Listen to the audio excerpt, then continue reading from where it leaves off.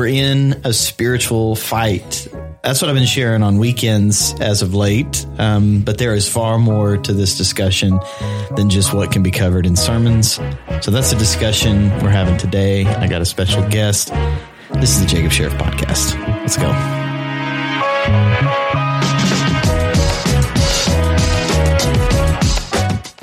Hey, everybody. Thank you once again for joining us for this episode. My name is Josh, and today I am joined by Hannah, Jacob, and a special guest. Pastor Zach Backues is with us from our Durant campus. We wanted to have Pastor Zach join us for this discussion today. We're talking spiritual fight, spiritual warfare, things that sometimes maybe causes a different reaction out of different people depending on where they come from. But this, like you said, Pastor Jacob, is one of the topics that you've been sharing on the weekends recently. And Zach, you've gotten a chance to speak into this as well. We really just we don't have a ton of recording time, so we're going to skip the icebreaker section and just kind of get right into the conversation.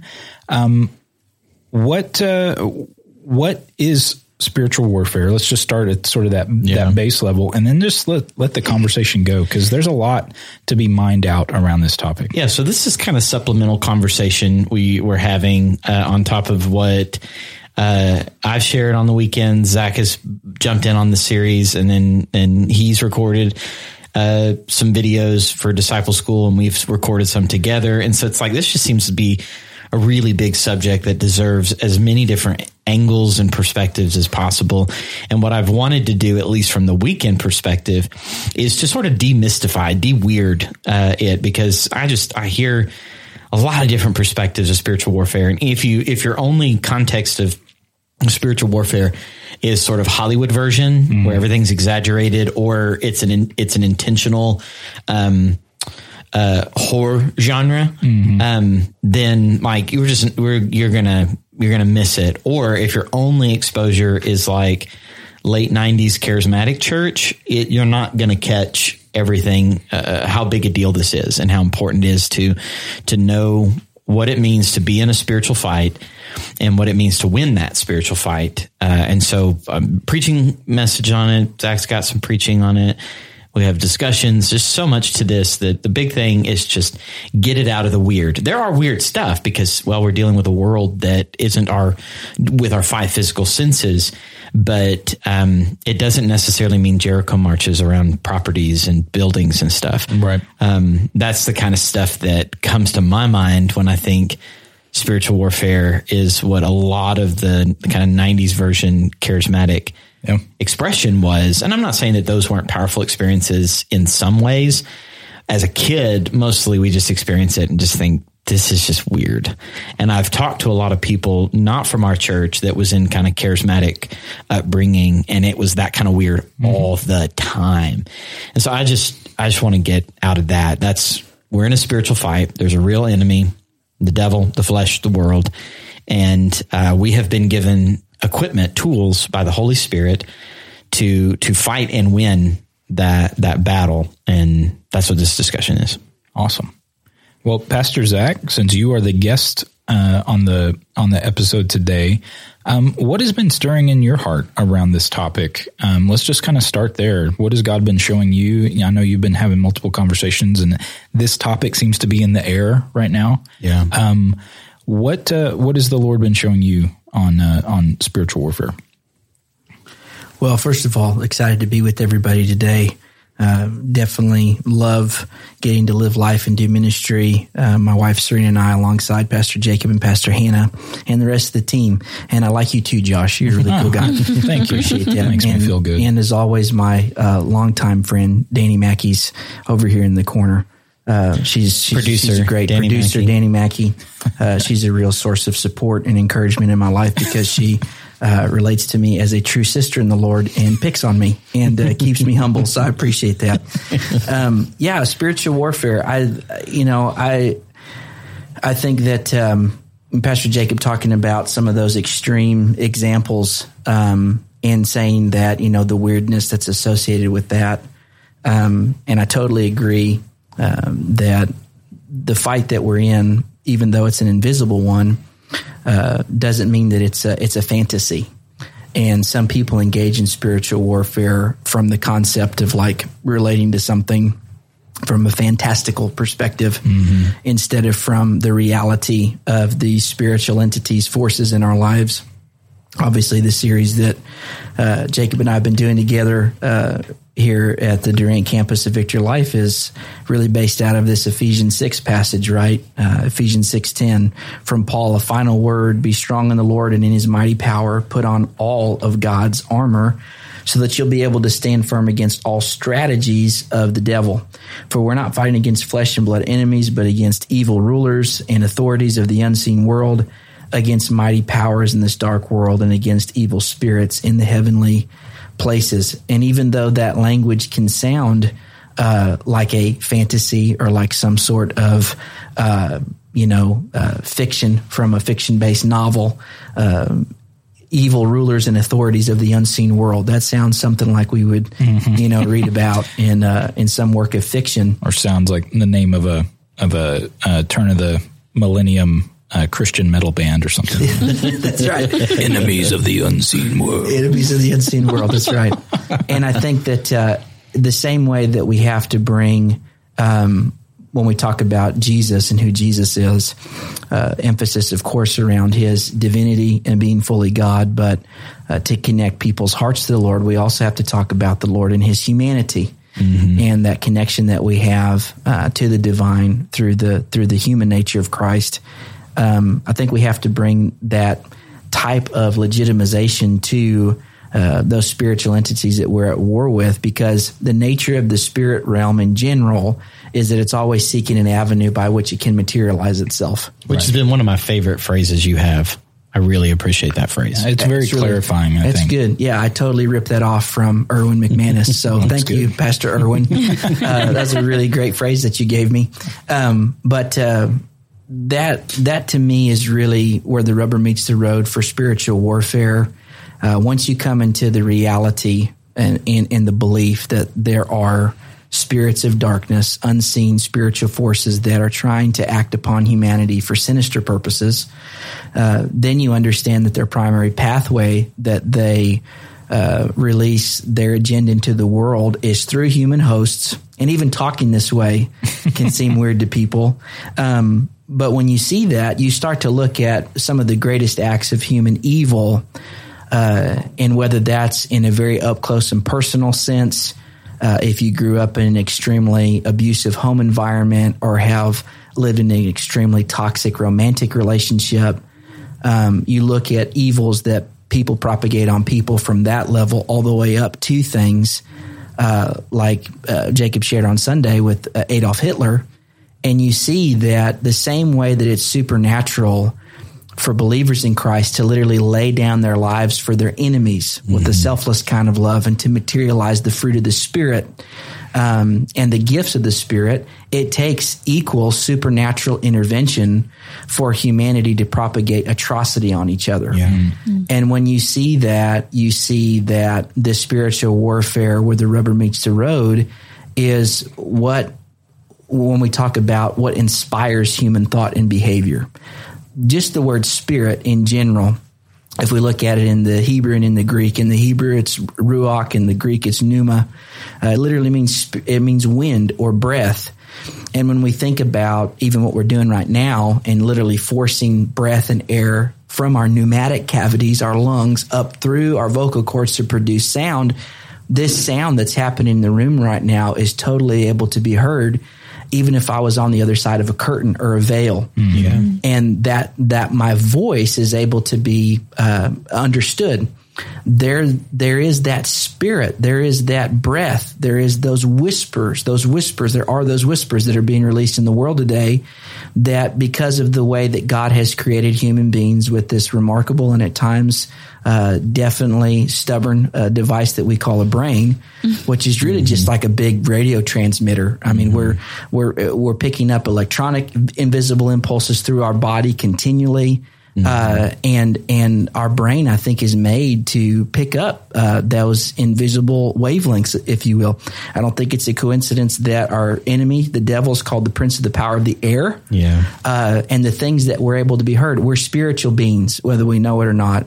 And we speak a spiritual language, whether we know it or not. And our minds are designed in a way to pick up spiritual impulses. This is why you have so much talk even within the New Age movement and a lot of things that are coming back to the forefront now in different parts of our country and of our world on things like chakras and crystals and vibrations. There's this, even that term that people are having spiritual experiences and picking up vibrations.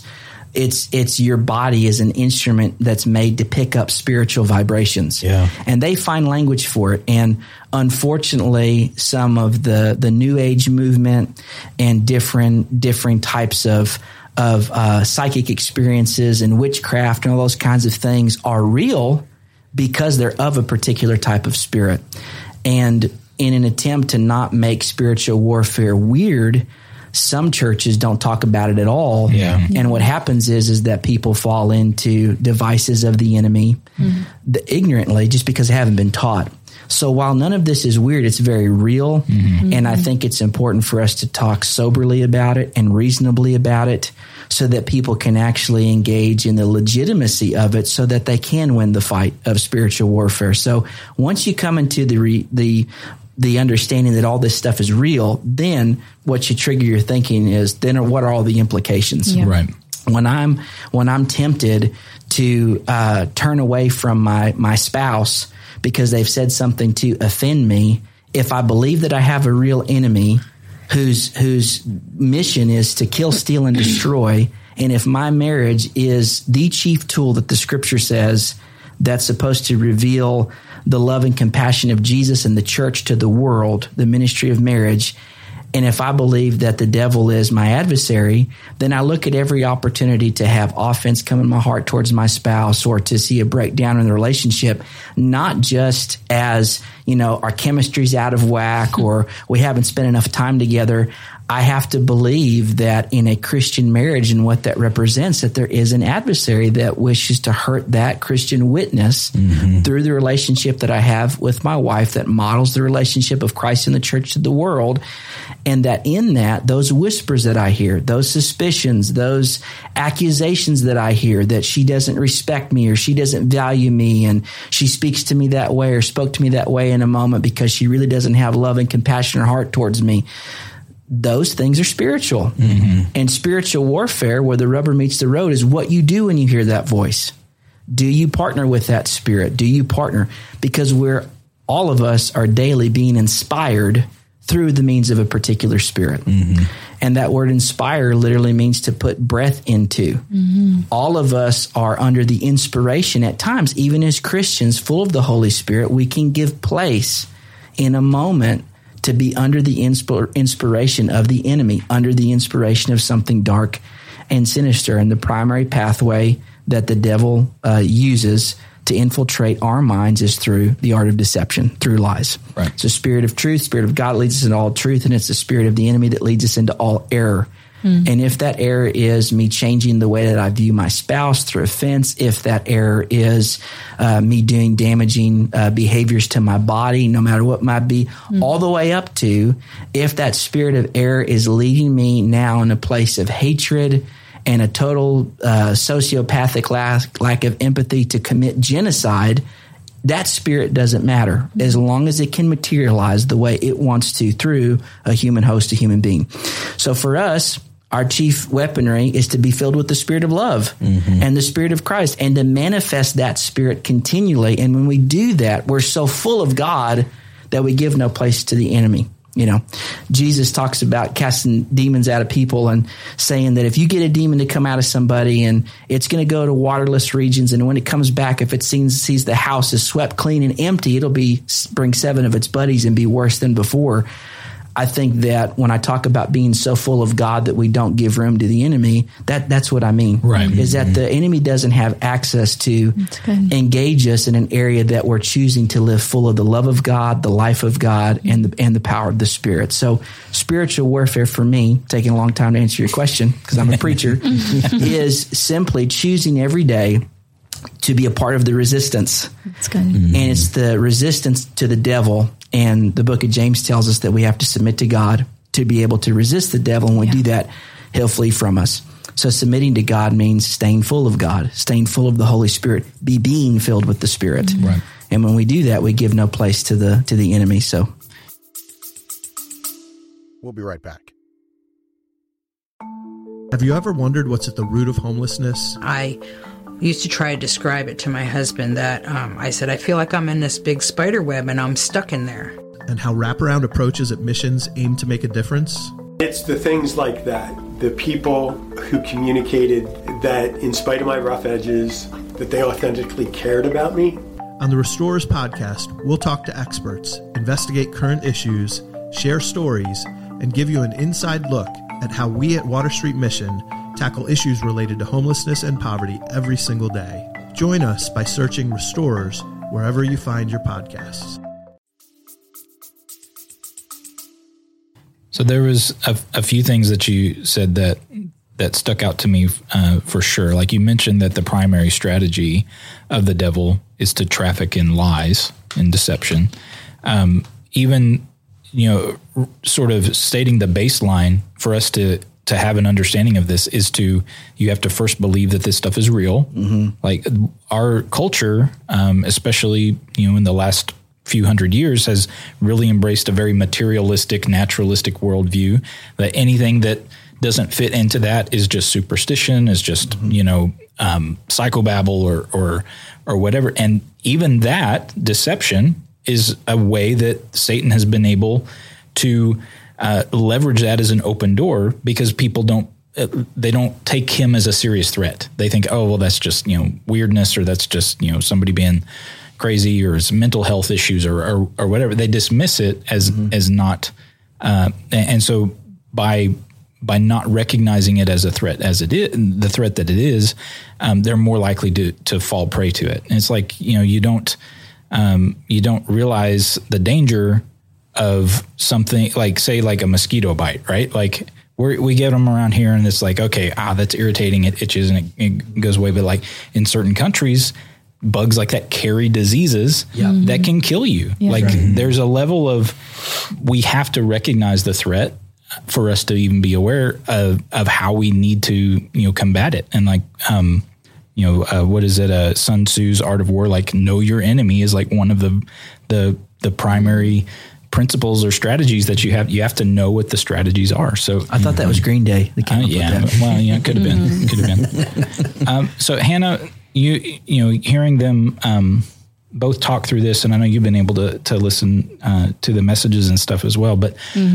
how you engage in this as a mom, as a wife, like you're very, just from me knowing you as my sister, like you've always been very sensitive to the Holy Spirit and to observing sort of what's going on. And how do you cultivate that awareness and that discernment to recognize truth from lies? I think we've talked about this topic kind of in little bits and pieces so far this season, but what sort of things have you learned?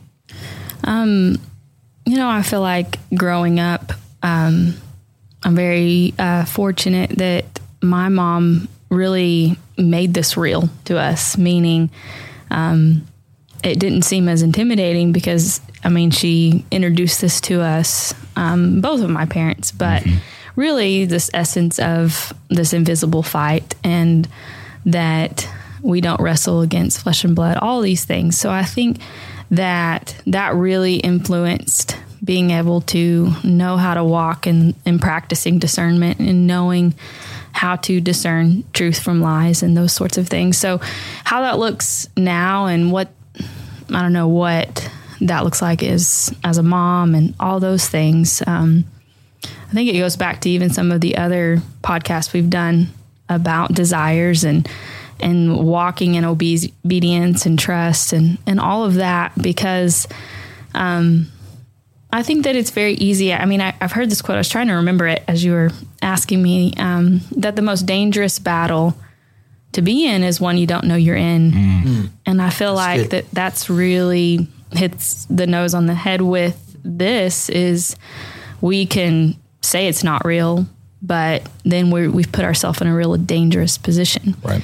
And I know for me personally, coming out of a couple of years ago, walking through one of the hardest battles I know I've walked through, had I had that mindset and it would have totally defeated me, you know? And so it's not to be afraid, but it's actually to know how to be equipped to walk out battles. And the way I look at it, even with my kids or in anybody that I would talk to is, is what the circumstances are they coming to steal, kill, and destroy? Then that's the work of the enemy.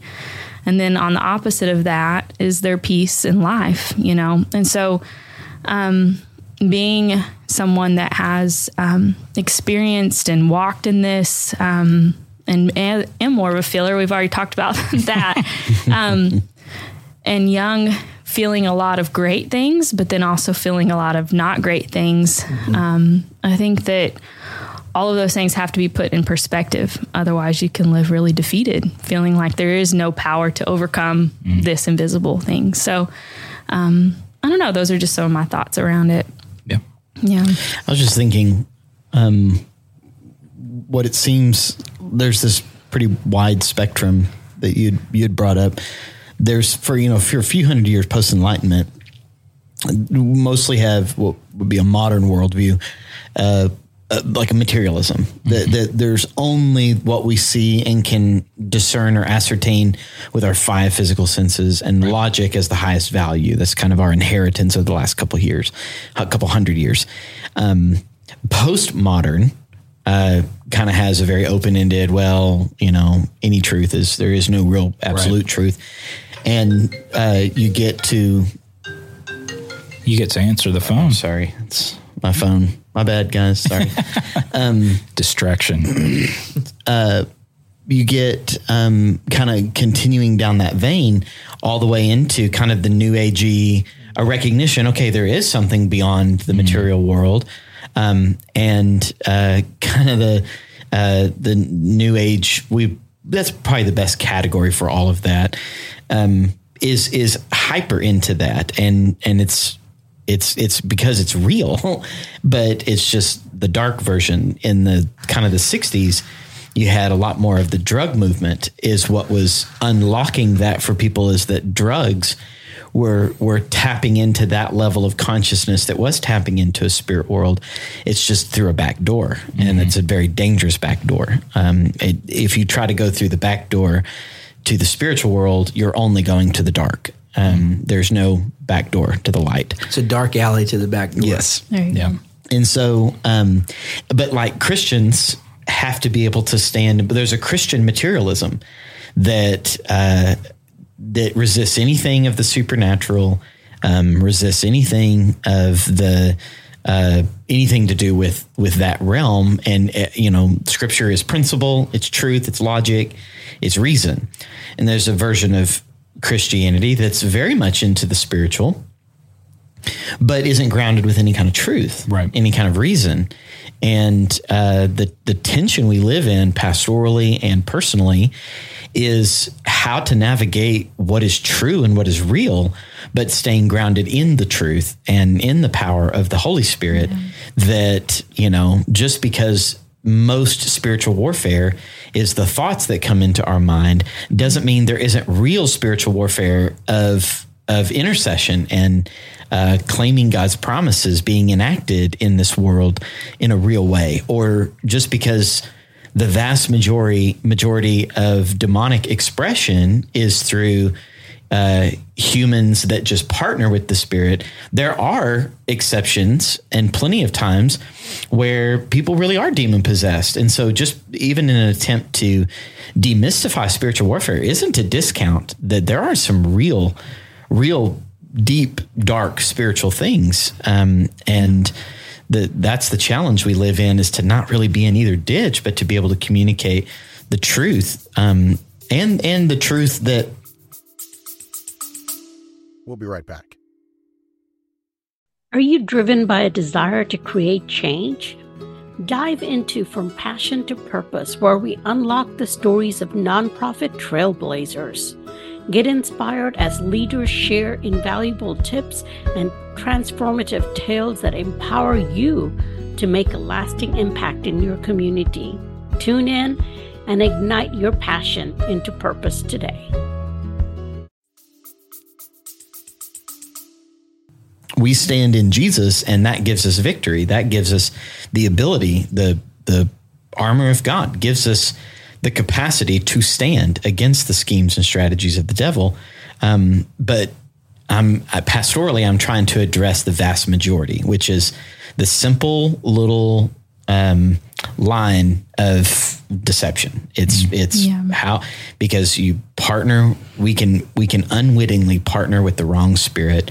Part of what was originating even this topic is Hannah and I received a phone call about a longtime friend from a long time ago in sexual perversion, and it was just heartbreaking. And the thought I was having about that is, I don't think that's primarily sexual perversion.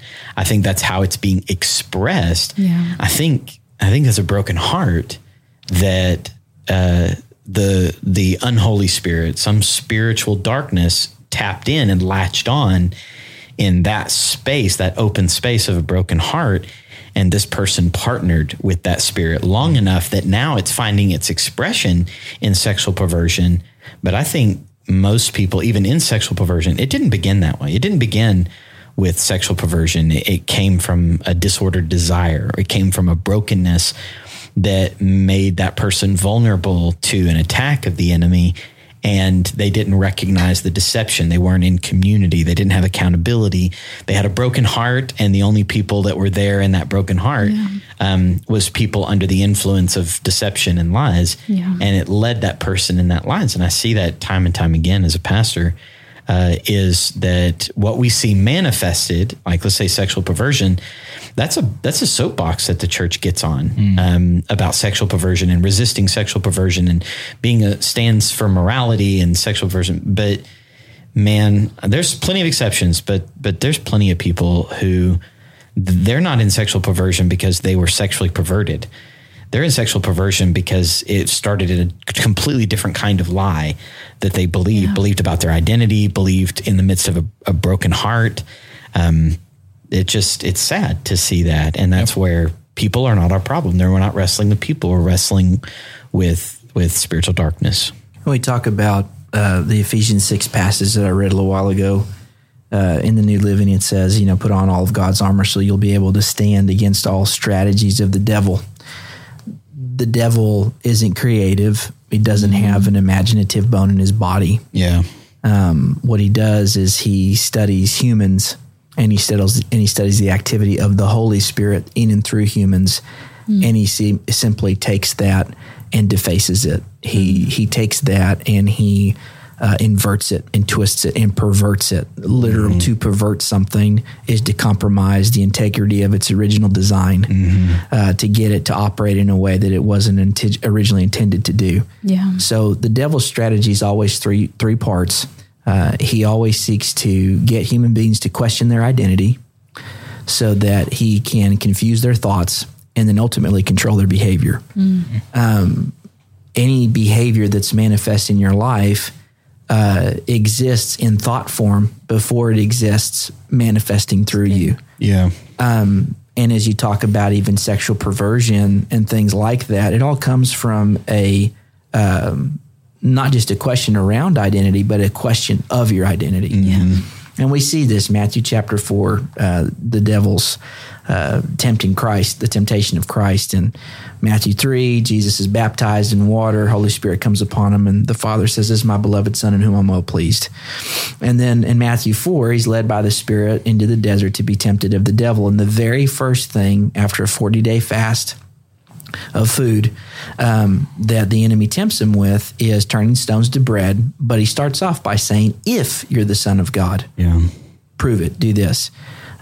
His temptation of Christ is the same pattern of his temptations of all humans, which is to first get them to question their identity. Who are you really? If you've grown up in a Christian household, there's that place of maturity during teenage years that's simultaneously working with rebellion, and you come into a formation of your own thoughts and opinions. Your parents' political views aren't just your political views by default anymore.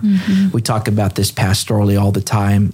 At some point in time, a child's faith has to become their faith, not just their parents' faith. And that's true for everything. But it's during that time that you often see a ramp up in a lot of those existential questions. There's a lot of things chemically that are going on in the body. There's a lot of physical maturation that's happening. And the devil's observed human behavior for thousands of years, and he knows the weak points of development for a human being. When human beings are the most vulnerable in infancy, that's why we see the things that we do with abortion and infanticide for thousands of years.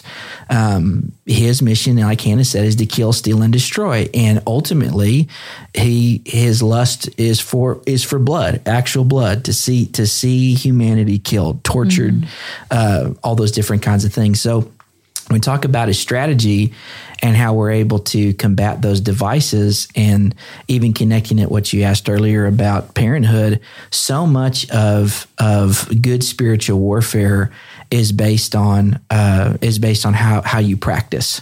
How you practice that. Those OK Corral showdowns with the devil may or may not come. I'm of the opinion that very few Christians actually deal with the actual devil. He's got bigger fish to fry.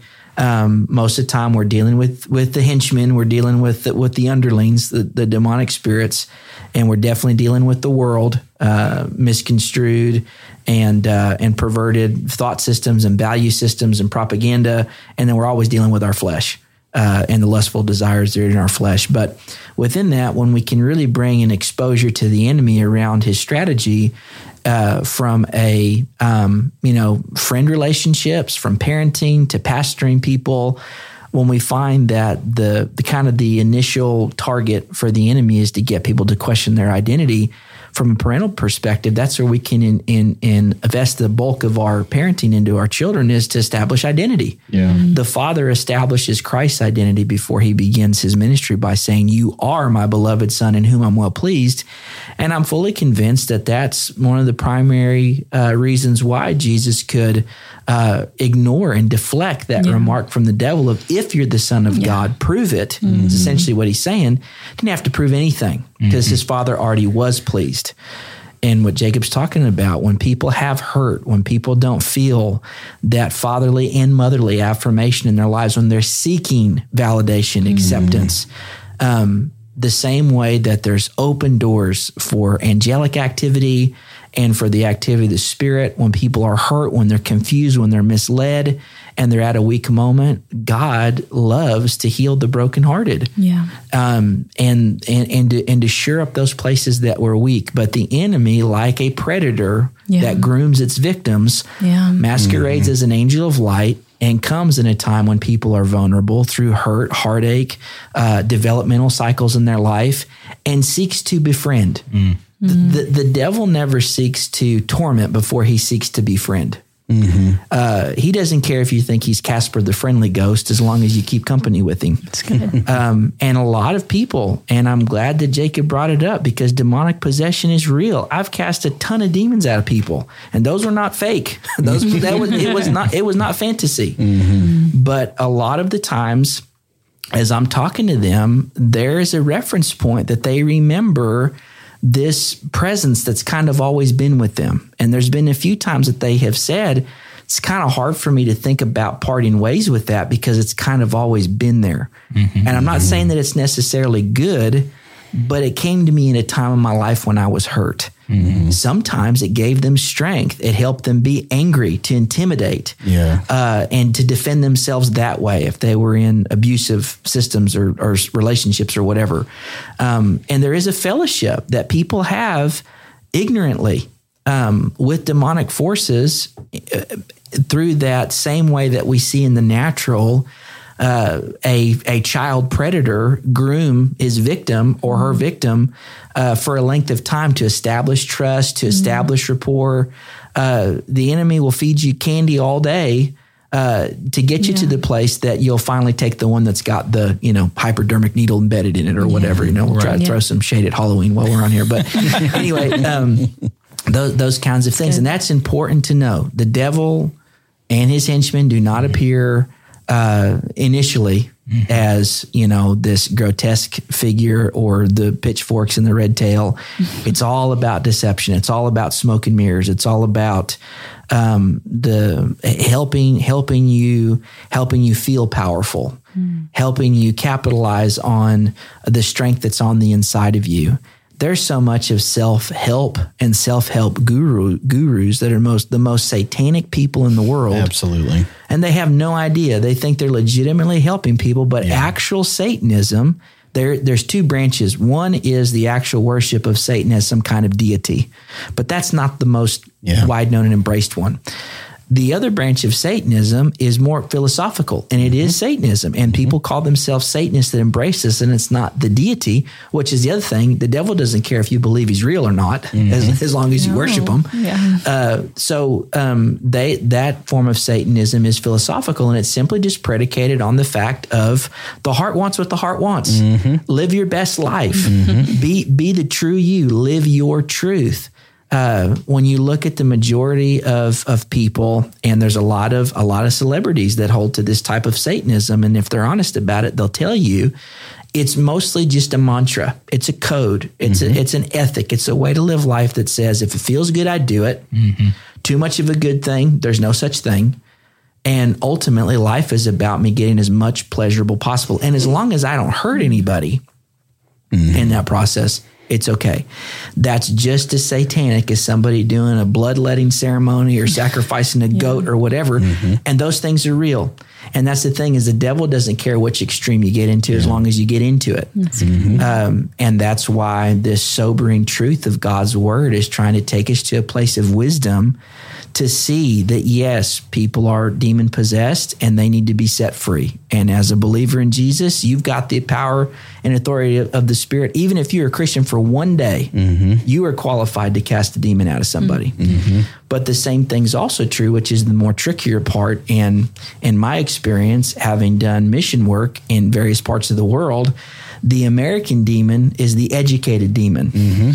And it requires a type of unpacking and unlearning for freedom to occur that's different. It's different. The demons in America all have manners. And they say please and thank you. And they're usually fine with church services.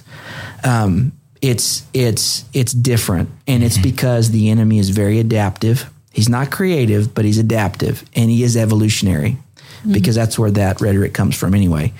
He knows how to evolve. He knows how to keep with the times, but he knows that people fall for the same kinds of things. But that's kind of the process of even understanding this strategy and how we stand against it is, part of that warfare is personally affirming our identity each day. That, you know what, there is no good thing in my flesh. I'm terrible without the Lord, but God loves me and saves me, and he's brought me into oneness, a fellowship with him. 2 Corinthians says that he that's joined the Lord is one spirit with the Lord. And I'm thankful that that's all by his amazing grace. And there's nothing that I can do or not do to get God to love me any more, love me any less. And I confess that over myself. I'm safeguarding myself from the enemy. Right. And if I can impart that to my kids and the natural and spiritual kids, so much of this rests on having a proper understanding of who you are as a loved child of God. And then from there, paying attention to thoughts in your mind that don't line up with your identity. I don't give permission for myself to meditate on things that do not line up with my identity. If it doesn't line up with what God says who I am, it's just me picking up on a frequency throughout my day, and I just need to change the channel in Jesus' name. If I don't like country music, I change the channel. So that's what I got to do. I got to focus on that. And if I do that... That is demonic, so we do have to change that channel. Depends. Right after Brooks and Dunn. Everything after Brooks and Dunn's demonic, but before then was okay. But the thing, the truth of all this is that if I will live in a place of reaffirming and receiving affirmation from the Lord in regards to my identity, and let my thought life align to that, I won't give place to enemy activity in my behaviors. I won't. It's just, it's impossible.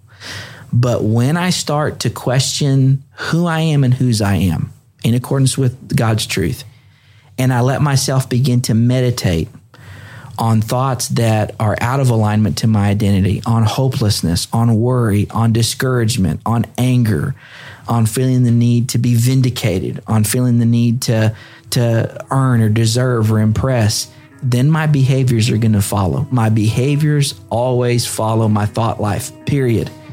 And that's the unraveling of the strategy of the enemy and how we stand against it.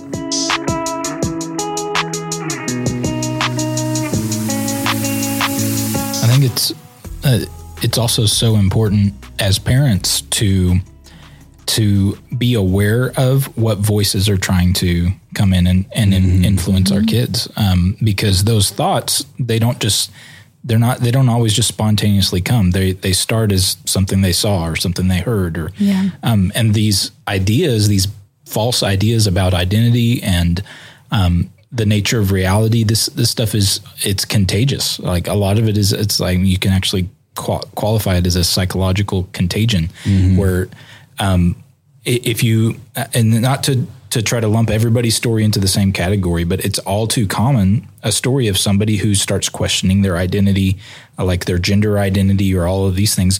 If you look at their story, and many stories that I've heard of people who have fallen into this and then miraculously kind of found a way out, they find a community.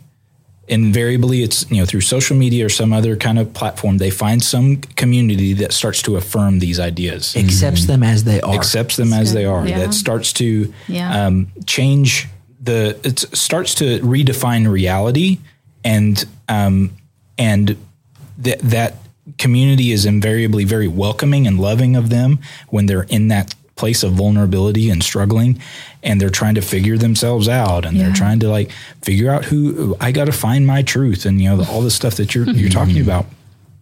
And then as soon as that community, in some of the stories I've heard of people who've been able to come out of these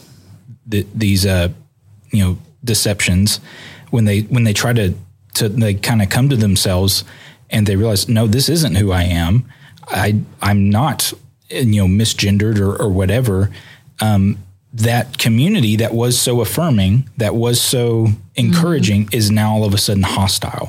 Because for that person to be free means that it questions the reality that they've created for themselves. And this isn't an assault on people or things. This is a spiritual thing. This is something where people are partnering with a spirit of deception that is so hostile towards truth that the only way for it to feel safe or affirmed is if everybody else in the world is forced to comply with this version of reality.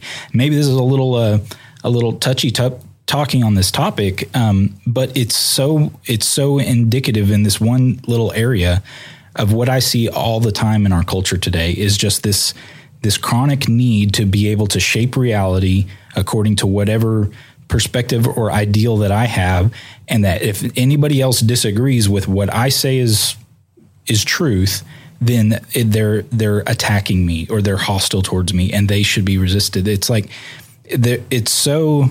We call that a demonic manifestation. Absolutely, it's just it's so wrong, and when you see it and just kind of unmask it for what it is, and I think we've mentioned it before on the podcast, like the video that came out of some Disney executives basically coming out and saying what their agenda is and what they're trying to indoctrinate kids with. Like, that made me angry, but I wasn't angry at the people. If I'm, maybe in the moment I was like, oh man, this makes me mad. Well, anger is an emotion that God gives us so that so it can be directed in the right way. If I just partner with that anger and just get mad at people and just go and lash out online or do, like, that doesn't do anything. But that offended me in a way that made me angry to the point where I'm going to protect my kids. Mm-hmm. And there was like a righteous sort of like, this is just wrong. You cannot choose to deceive my kids. And not just because I disagree with your worldview. What you are doing is you're shaking the very foundations of reality, and you're trying to make the world reshape itself around you, mm-hmm. instead of actually understanding what is real and what's not real, and having a basic baseline agreement. This is true, right? And so the world, the culture partners with these spirits of deception and identity, is under assault, all of these things that you guys are talking about.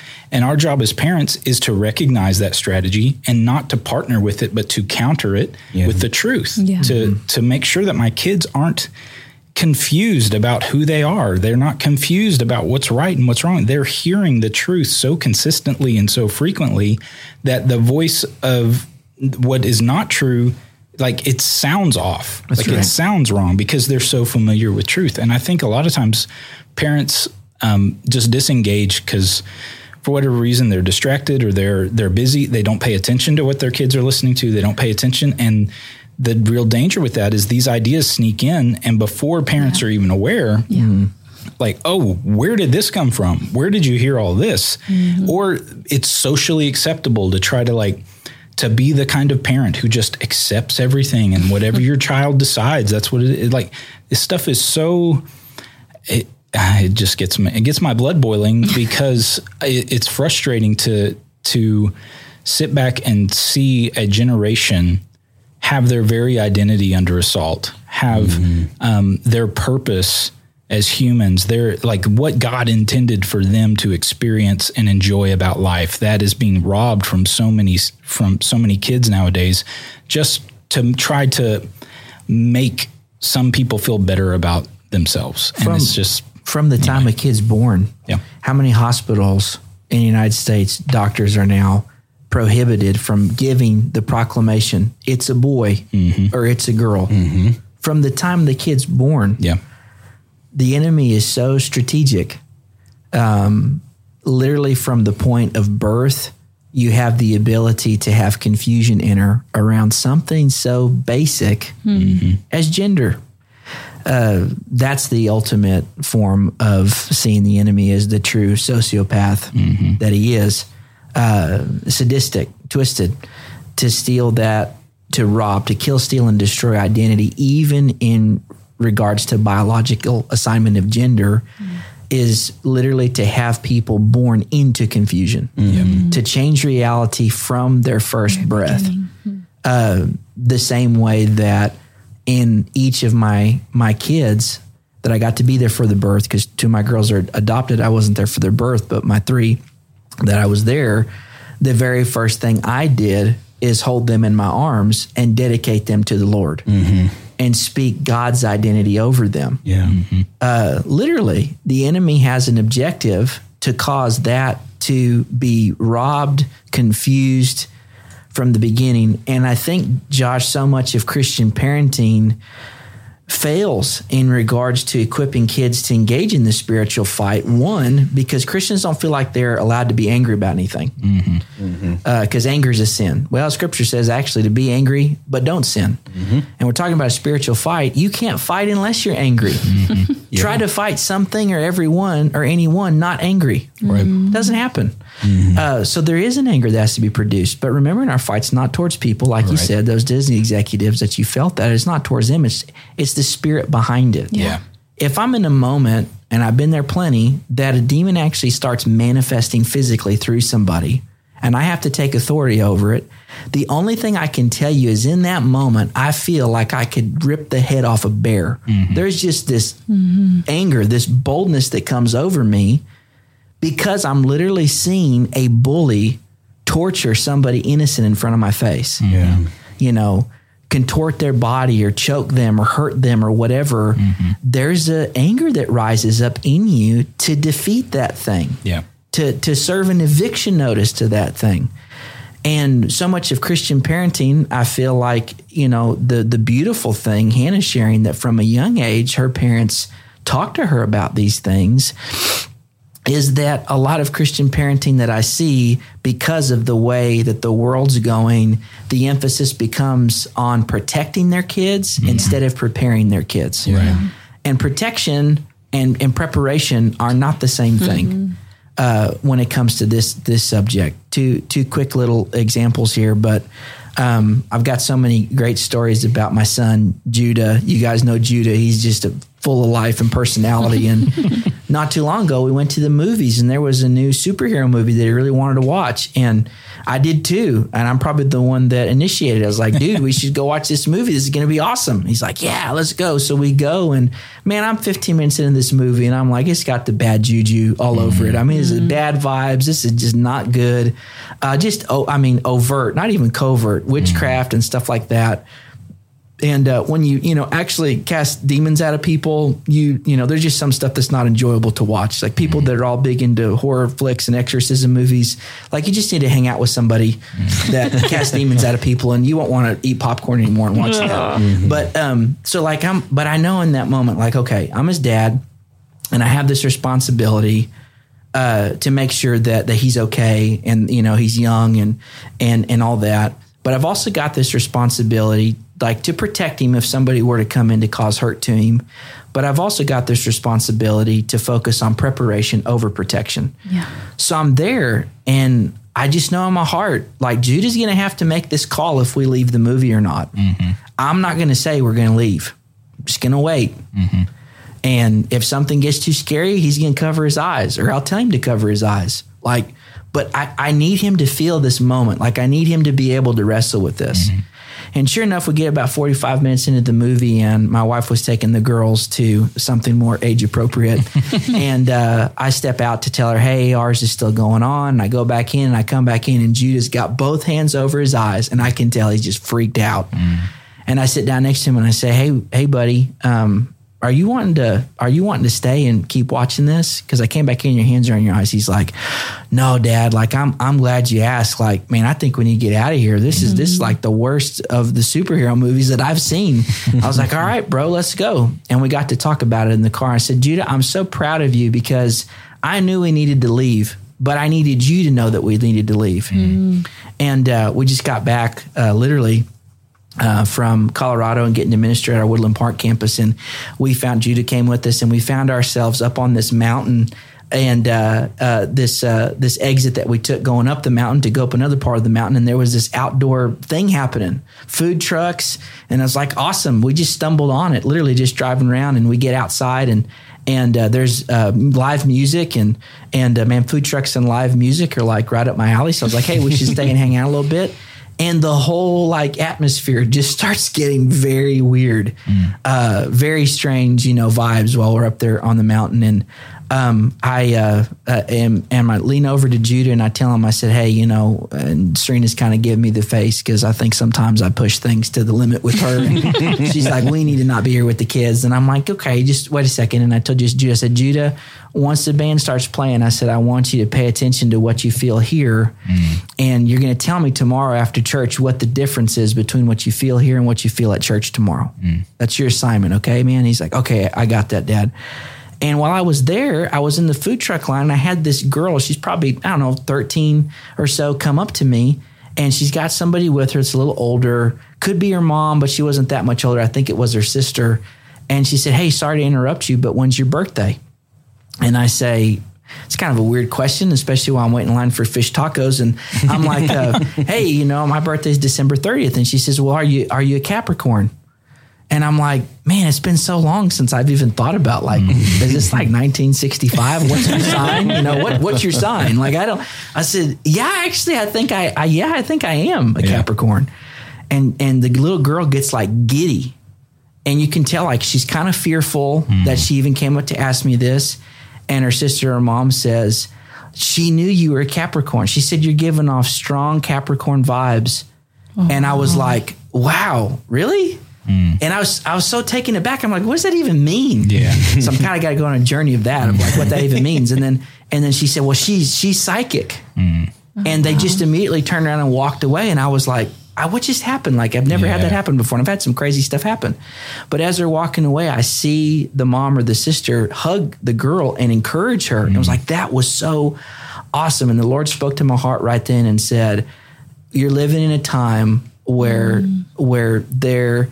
when children are being celebrated to be psychic. Wow. And it's time for you to raise children that are spiritually discerning and prophetic. Yeah. Amen. If the world's going to raise psychics, you need to raise prophets. And it just convicted me because I was like, man, when's the last time that I really encouraged you that wasn't in a church service, to step out and, man, do you feel somebody in the store we need to go pray for? Or do you have a word for somebody? And just that exchange, it was like the exact perversion of everything that I live for, to be led by the Spirit. And it was celebrated, encouraged, and in my heart, it made me sad and broke. So we get to church the next Sunday, and on the drive there, Judah said, Dad, I know we haven't gone to the service yet, but I can already answer your question that you asked me about how it's going to feel different during worship than it did at that concert. I said, yeah, well, what's your answer? And he says, well, that's easy, Dad. That music on the mountain at the concert sounds good, but the music in church feels good. He said that's the difference. And to me, in talking about preparing our kids for a world now to where, man, you got to have blinders on to not see the spiritual fight. Yeah. It's the difference between just a thing that sounds good versus a thing that feels good. Yeah. And I know we can expand that out and talk about the deception and what feels good, but in that moment, you hear the heart of what he was trying to communicate. Yeah, absolutely. This is in line with what I know the presence of God to be. So my encouragement to parents is, like, you just need your home and your kids saturated in the presence of God. Become so familiar with peace. Become so familiar with exchanging in your family the currency of heaven that counterfeit's immediately recognized. It's not a big thing for Judah to be in a place, or any of them. It's so funny now when they get into squabbles and one's acting like a jerk to the other one, which happens because you got all little kids. Pastor Jacob and Hannah know little kids are jerks to each other sometimes, and sometimes parents are too. But anyway, at least in my house. But you'll hear my little baby Phoenix, she's 3, and she'll yell at one of the sisters, you don't have Jesus' love in your heart. You're letting the devil in your heart right now. And I'm like, yeah, their dad's a charismatic preacher, for sure. But the principle's true. What are you giving place to? And we've got to have those moments for our kids the same way there's no junior Holy Spirit, there's also no junior devil. And our kids have to be able to learn warfare. And if they're going to do that, they got to learn how to discern the spirit of truth from the spirit of error. And sometimes in a protected environment, we have to let our kids experience some things just so that they can know the opposite and not fear. Like, I know what's in me is so superior to what's in any of those other environments that even though you got to have discernment even on this, and you don't want to see things attached to your kids and all that different kind of thing. But like, if they're there under my authority, and I know that this is an opportunity for them to learn, this is an opportunity for them to be able to practice. We've got to have more opportunities like that for our kids. And because I think the opposite is true, is that sometimes they can become overly familiar with the things of God that they don't know there's an alternative. I just had lunch last week with the guy that was one of my students here at our Christian private school, and man, this guy, like, we were, we had a lot of disagreements, and he's going on to grad school in English literature, and I'm so proud of him, and he's gotten back in touch with my life, and he's just an awesome champion for Christ. And he said, man, I left my teenage years from my time with you like borderline atheist. He said, and then I stepped foot into the halls of higher ed, and I said, evil actually exists. Wow. And now he is rising up to a place of being a voice that they're trying to shut him up. I mean, he gets called into the dean of students' office just from combating lies, just from presenting truth. And to see that, man, something is activated in our kids when they actually have to face evil. And we can't shield them from that, but we can prepare them. And so. Wow. Well, I think that is super insightful and full of wisdom. And so for anybody who's out there listening, raising kids, or maybe even you don't have kids, maybe you're going to have kids someday, or maybe you got grandkids, it is so critical for us to have an appetite for truth and to have to cultivate that awareness of truth in our lives. And so as we kind of wrap up the discussion today, man, like I said, this topic, I mean, I feel like we just scratched the surface. Yeah. We did. But we're getting close to closing time here. So Pastor Jacob or Hannah, any final thoughts on this topic before we wrap things up? One of my favorite verses on this is Hebrews 5:14 that talk about our powers of discernment being trained by constant practice to discern good and evil. Constant practice. You can be filled with the Holy Spirit, but you're not really going to be trained just by being filled. You have to practice. You have to, like Zach's talking about with our kids, we have to practice that. We have to practice discerning good from evil, or otherwise we're not ready for the mature things of Christ. We're not ready to step into the fullness of God's plan for us. And so part of our mission, part of our purpose is that if we're going to be a witness of Christ in this world, in this age, then we're going to have to engage in spiritual warfare just by practicing, constant practice the presence of the Lord. One of Brother Lawrence's best lines, practice the presence of the Lord. And by practicing that, we can train our powers of discernment and train our children's power of discernment.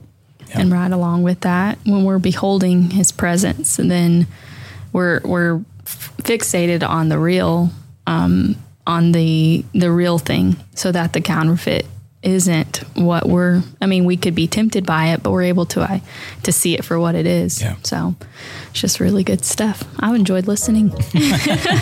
Awesome. Well, that brings us to the end of this episode. If you enjoyed that, or even if you didn't, please let us know in the comments. I want to talk to you if you did. Yeah. Zach will get in there and reply if you didn't like it. I love talking to people that disagree. That's one of my favorite things to do. Should I give them my cell phone number? Or well, I mean, we'll just leave the comment on YouTube, or send us an email or something, and we'll find a way to get the response in. All right. Thank you all for listening. We'll see you on the next one.